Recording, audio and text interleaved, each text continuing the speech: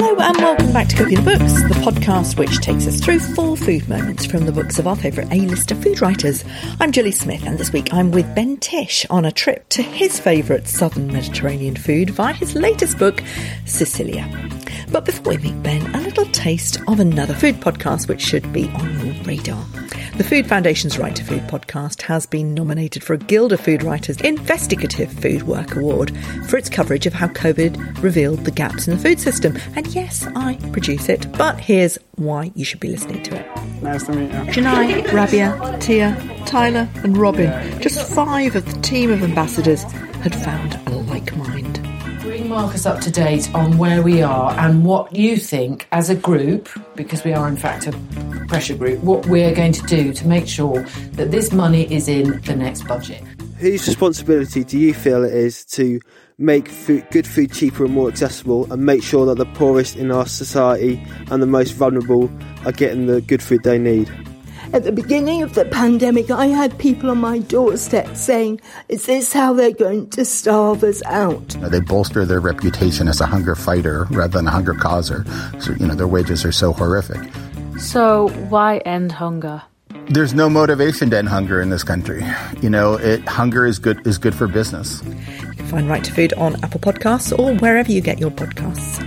Now to Sicily with Ben Tish, chef at London's Norma restaurant and author of Sicilia. He and I last met to talk about his book Moorish, which looked at the influence of the Moors on Spanish food for the Delicious podcast.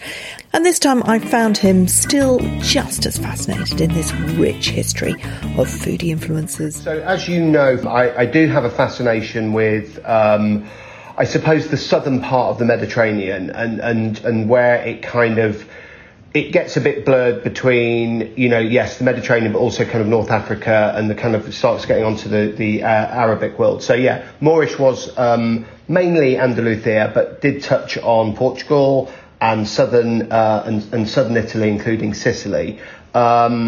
I think what kind of made me explore Sicilia more, indeed, was opening Norma. I don't know if Norma, I think when we spoke last time, Norma hadn't opened. No. So I think we were a few months off, but that was in the pipeline.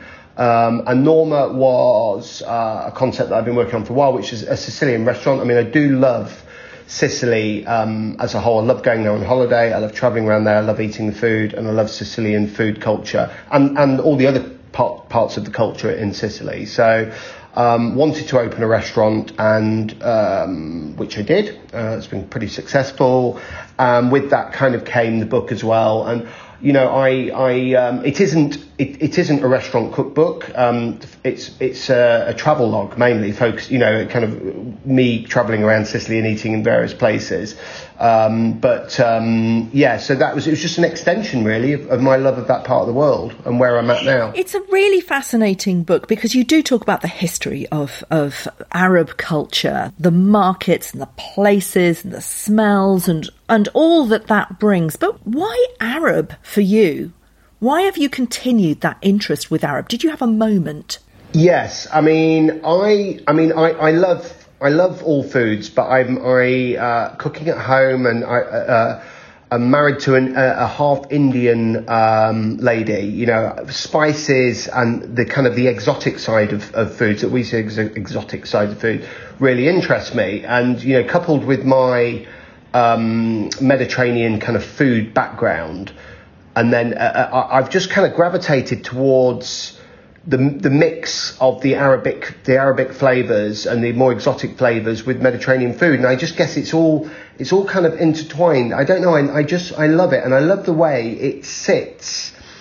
It's kind of contrasts with the foods that so Italian food is kind of very simple, but you pair it with kind of an Arabic flavour. And Arabic ingredients, and it becomes a whole new thing altogether, very kind of exotic and exciting. Not that Italian food's not exciting, but I just love the way it sits side by side and kind of makes something else altogether. I find it fascinating. It brings a warmth rather than a heat, doesn't it? I'm thinking of cumin and spices like that. It's gentler than you might associate with some of the spicier dishes that you might find in, further south. there's a lovely warmth, an aromatic warmth. You're right about the warmth, certainly, and a gentle warmth. I think that's a very good way of putting it. Even if they use chili, chili is a big thing in Sicily, but it's never used to blow your head off. It's not like, or to really kind of hit you. It's always a kind of a subtle kind of undertone of heat. Take us through some of the ingredients that we would associate with Sicilian cuisine. Aubergines, lemons, oranges, lots of dried fruits, nuts, almonds, pistachios, cumin, saffron, flower waters, I think, are really interesting. That you orange or rose flower water you immediately associate, with North Africa and Morocco and things like that. But, it's all over Sicily, and especially in desserts and things like that. Yeah. And tell us about some of the markets, the souk-like markets of Palermo, a very wild and sensual town. So, certainly, Palermo, there's Mediterranean countries and their markets are a big passion of mine, but Sicily is kind of another thing altogether because it's lots of Sicily, including Palermo, is still quite wild. There's only really kind of Catania and a little bit on the east side that is kind of become, I suppose, gentrified for want of a better word. But Palermo is pretty eye-opening, and the markets in particular, Bolero Market. You kind of get there, and once you kind of sort of walk into it, the locals there, they do not. They're just living their lives essentially, but it's quite alien to see how they operate. I suppose you could be, like I say, in Morocco, and there's lots of hustle and bustle. It's very, there's little care to health and safety and food hygiene, which I find endearing. Being a London chef, I find it fascinating. And I think it's the smells, and immediately it's the smells, I think, that get you first, obviously. So you're drawn into it, and it's a mix of all these kind of aromatic flower waters and fruits such as lemons and oranges, but from the leaves essentially, which have that perfume. But then behind that you've got smoke from the street barbecues and the smell of frying oil, because everybody's frying everything there. And then behind that you've kind of got the what they're cooking on these barbecues, which is essentially intestines and things like that. There's lots of spleens and tripes and lungs and all sorts of things. So it's not for everyone, but it is ultimately exciting. So you've got that. Then you get there and wow, the fruits and vegetables in Sicily, I'm not just saying this, are the most biggest, best, in-your-face vegetables you'll see anywhere. It's to do with the microclimate there, and also, the volcanic soil and so on. So everything's made, tomatoes as big as big as 3 footballs. And it's quite alien. It's quite a wow. What is this? Especially when the first couple of times you've been. Lemons the size of footballs and all sorts of things, So you're kind of drawn into that, and then again, as I talked about, the actual stall holders and the locals, and that's all quite exciting. And then you go past these shops, and then there's the butchers there and the horse meat butchers, and it's just horse hanging there. You could be, it's insane. It's absolutely insane. Salt for the senses. And then you go, and then there's these big stalls where they have all their wares out, the fried vegetables and the spleen sellers, and who are really kind of rough and ready, cigarettes hanging out their mouth, and they're just dipping their hand in a bucket of spleen and popping it in a sandwich for you, and there you go, So that kind of thing goes on, and but it's absolutely amazing. Yeah, I love the stigioli, the skewers of sheep's guts. I mean, and the way you describe them, char grilling on a barbecue there. Yeah, it's char grilling on a barbecue, and obviously with that you get it's wonderful, exciting. It's not again, it's not for everybody. It's like eating the most intense natural tripe that you could possibly imagine. And so, one is definitely enough as well, I would say, but you've got to try it while you're there. And just to say, the horse meat you mentioned, I mean, it is the most popular of meat. And I mean, did you have any of these kind of cultural moments where you're thinking, OK, I'm just going to have to deal with that? I mean, how do you kind of leave your London chefness outside? I mean, is it just something that comes with just your ability to travel and accept other people's cultures? 100%. I mean, yes, I am very open-minded. And I also think that being a kind of, London chef, whilst it can be quite rigid, it is quite rigid. And, there's all these kind of things that you have to adhere to and... and so I like to be challenged. I like getting out there and being challenged. And there's never a moment really where I'm like, ooh, crikey. I suppose one point to touch on is that the horse meat. I don't have a problem with it, but my wife is a huge horse fan. She was brought up with the horses and that kind of thing. So that was. We kind of had to draw the line there, but I've been on my own to Sicily and eaten horse meat from grilled outside the horse butchers, but I wouldn't do that with my wife. I think that's the only time I've drawn the line. But no, nothing is a problem. I kind of embrace it all. Some things I like better than others, and I'll perhaps think, well, I'm not doing that again, but I will definitely try it. Your first food moment is Svinciani. You say it brings back the memories of trudging through the streets of Palermo. It's sold on all the street corners. Tell us about it. How do you make it? Yeah, so it's essentially a focaccia, really. I mean, we're not wanting to kind of complicate it. It's a focaccia with a topping, and in Sicily, it's kind of very basic.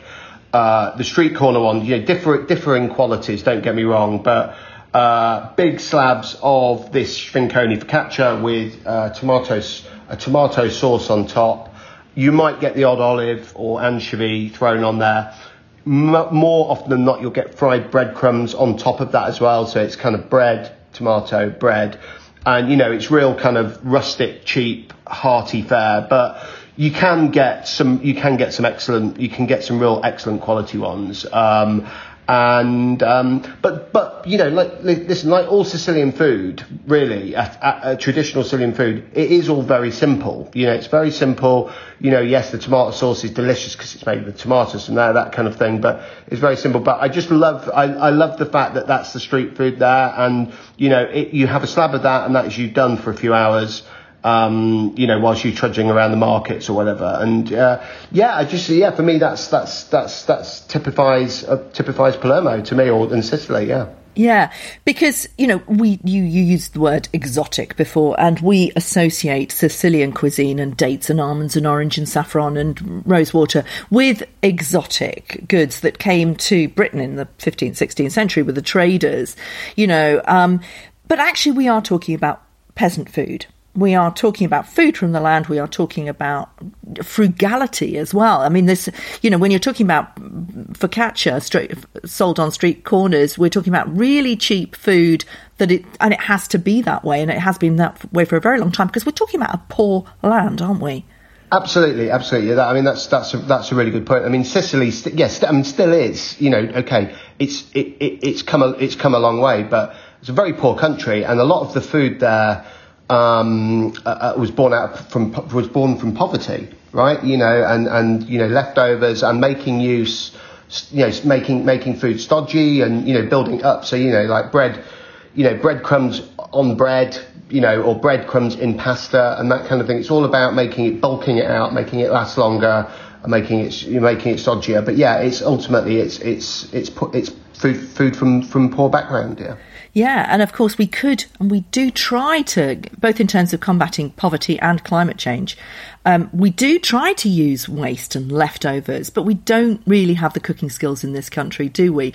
I mean, how much is it to do with embedded culture? Well, we don't have the culture. We don't have, we don't have the cooking culture that we perhaps used to have, basically in the 50s. We've been exposed so much to fast food and this kind of thing,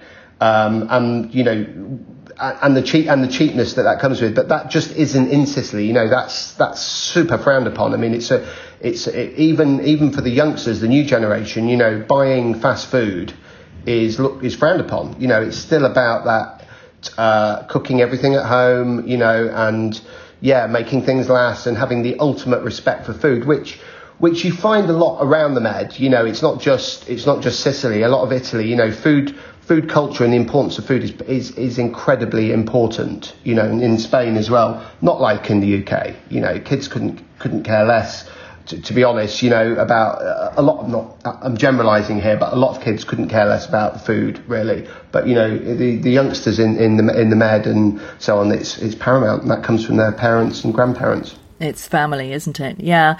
Your second food moment is classic Italian food. I mean, in a sense, all your food moments are, and I'm interested in how you Sicilianise those, you know, with that warmth you were talking about, the sort of the Arab influence. But pasta with lemon, sage and parmesan, I have to say I made this, and it is sensational. It's so easy. It's good, isn't it? And again, this is another very frugal dish, you know. But so surprising, and again, you know, it's best made. It's best made in the winter, really, when lemons are at their best. But you know, listen, you can get good lemons all year round now. Let's not kid ourselves. But you know, I made this a lot through lockdown period, and just because it was just a nice, you know, it brightened up your day. And it was so easy to put together, and the lemon in the sauce is just it's so surprisingly good, and it just kind of sets a spark and blows your mind. I absolutely love it. I mean, it's one of my favourite pasta dishes, 100%. And you say that you've had this in lots of different parts of Sicily, and they are very different. I mean, how does that particular dish compare from place to place?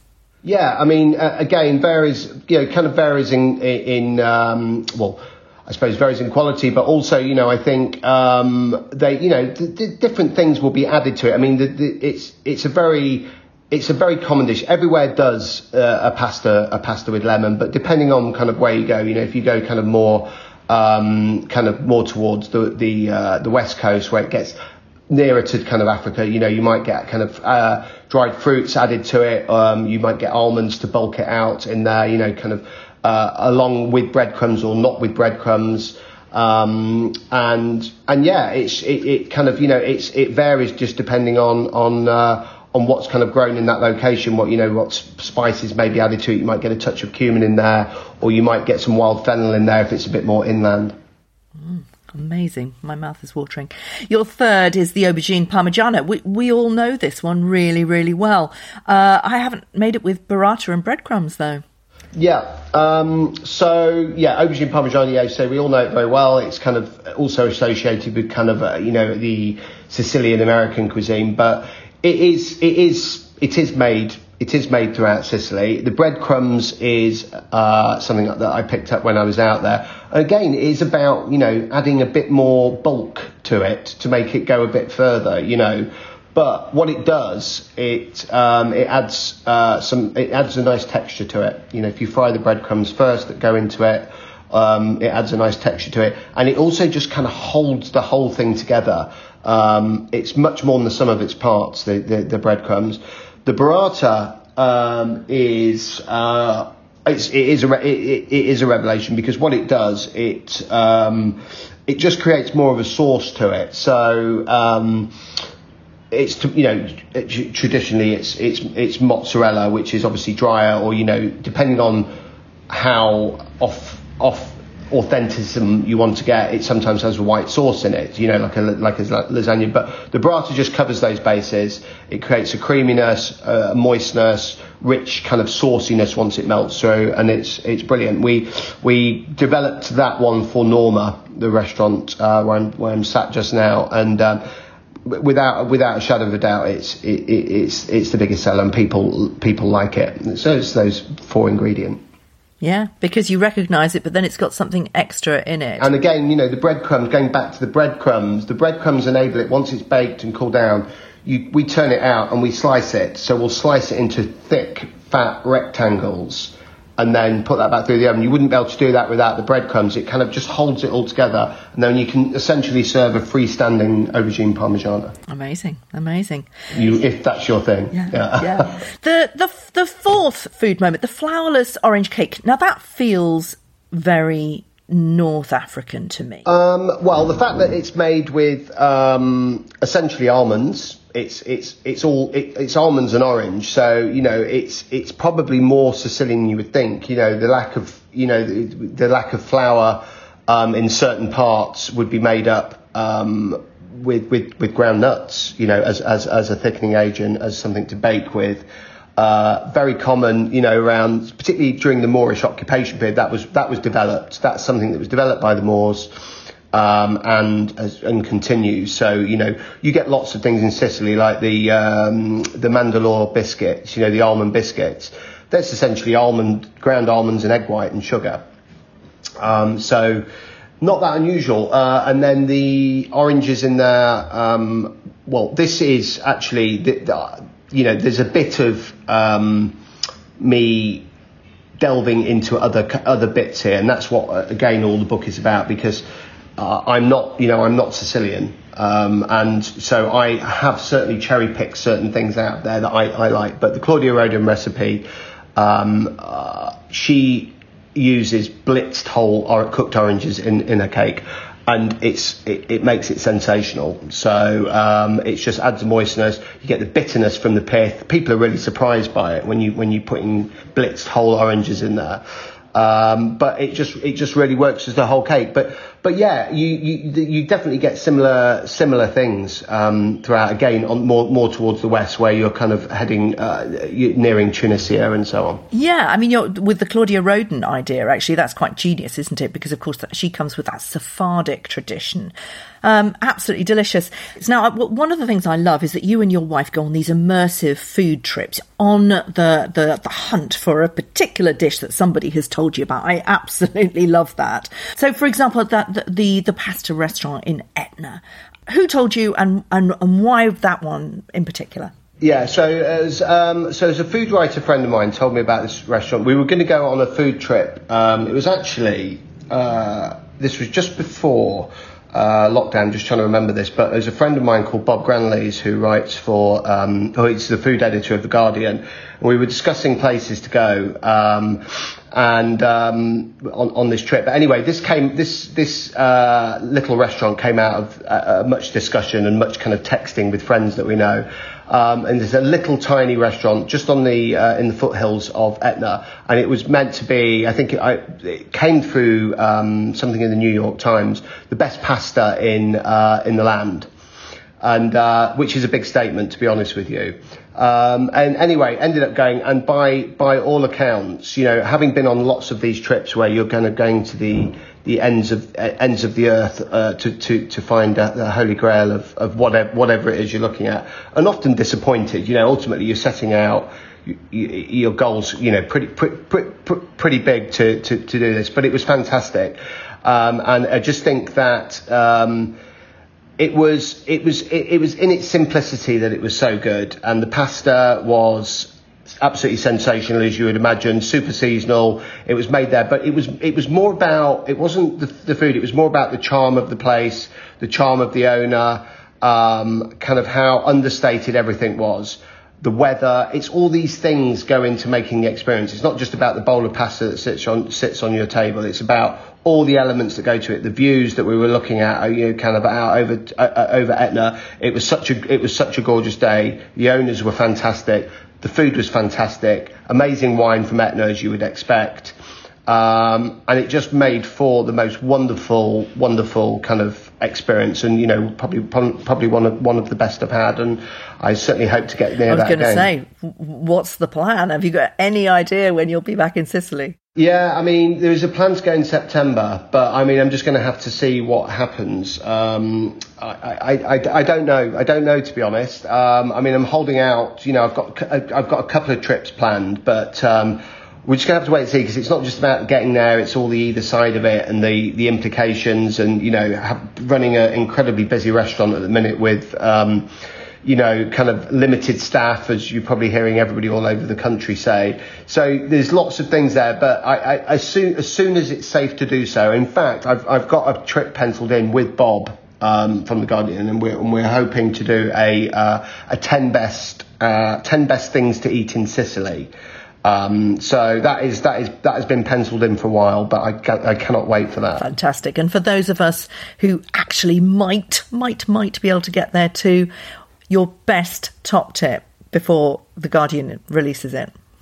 Okay, so I would go, I'd miss out Taormina and all those kind of places on I'd head straight to the West Coast, and I'd go to somewhere like Trapani, which is on the West Coast, to get a real authentic hit of Sicily and what I love, talking about the North African influence, which is go into the port, Trapani, and get a bowl of Trapani-style seafood stew with couscous, and sit there and watch the fishermen go by and do all their business. It's the most amazing thing you do, and you'll just think, am I actually in Sicily? But that's kind of what it's all about. It's that was one of the eye-opening experiences for me. Thanks for listening. You can buy all the books featured on Cooking the Books by clicking on the bookshop tab at juliesmith.com.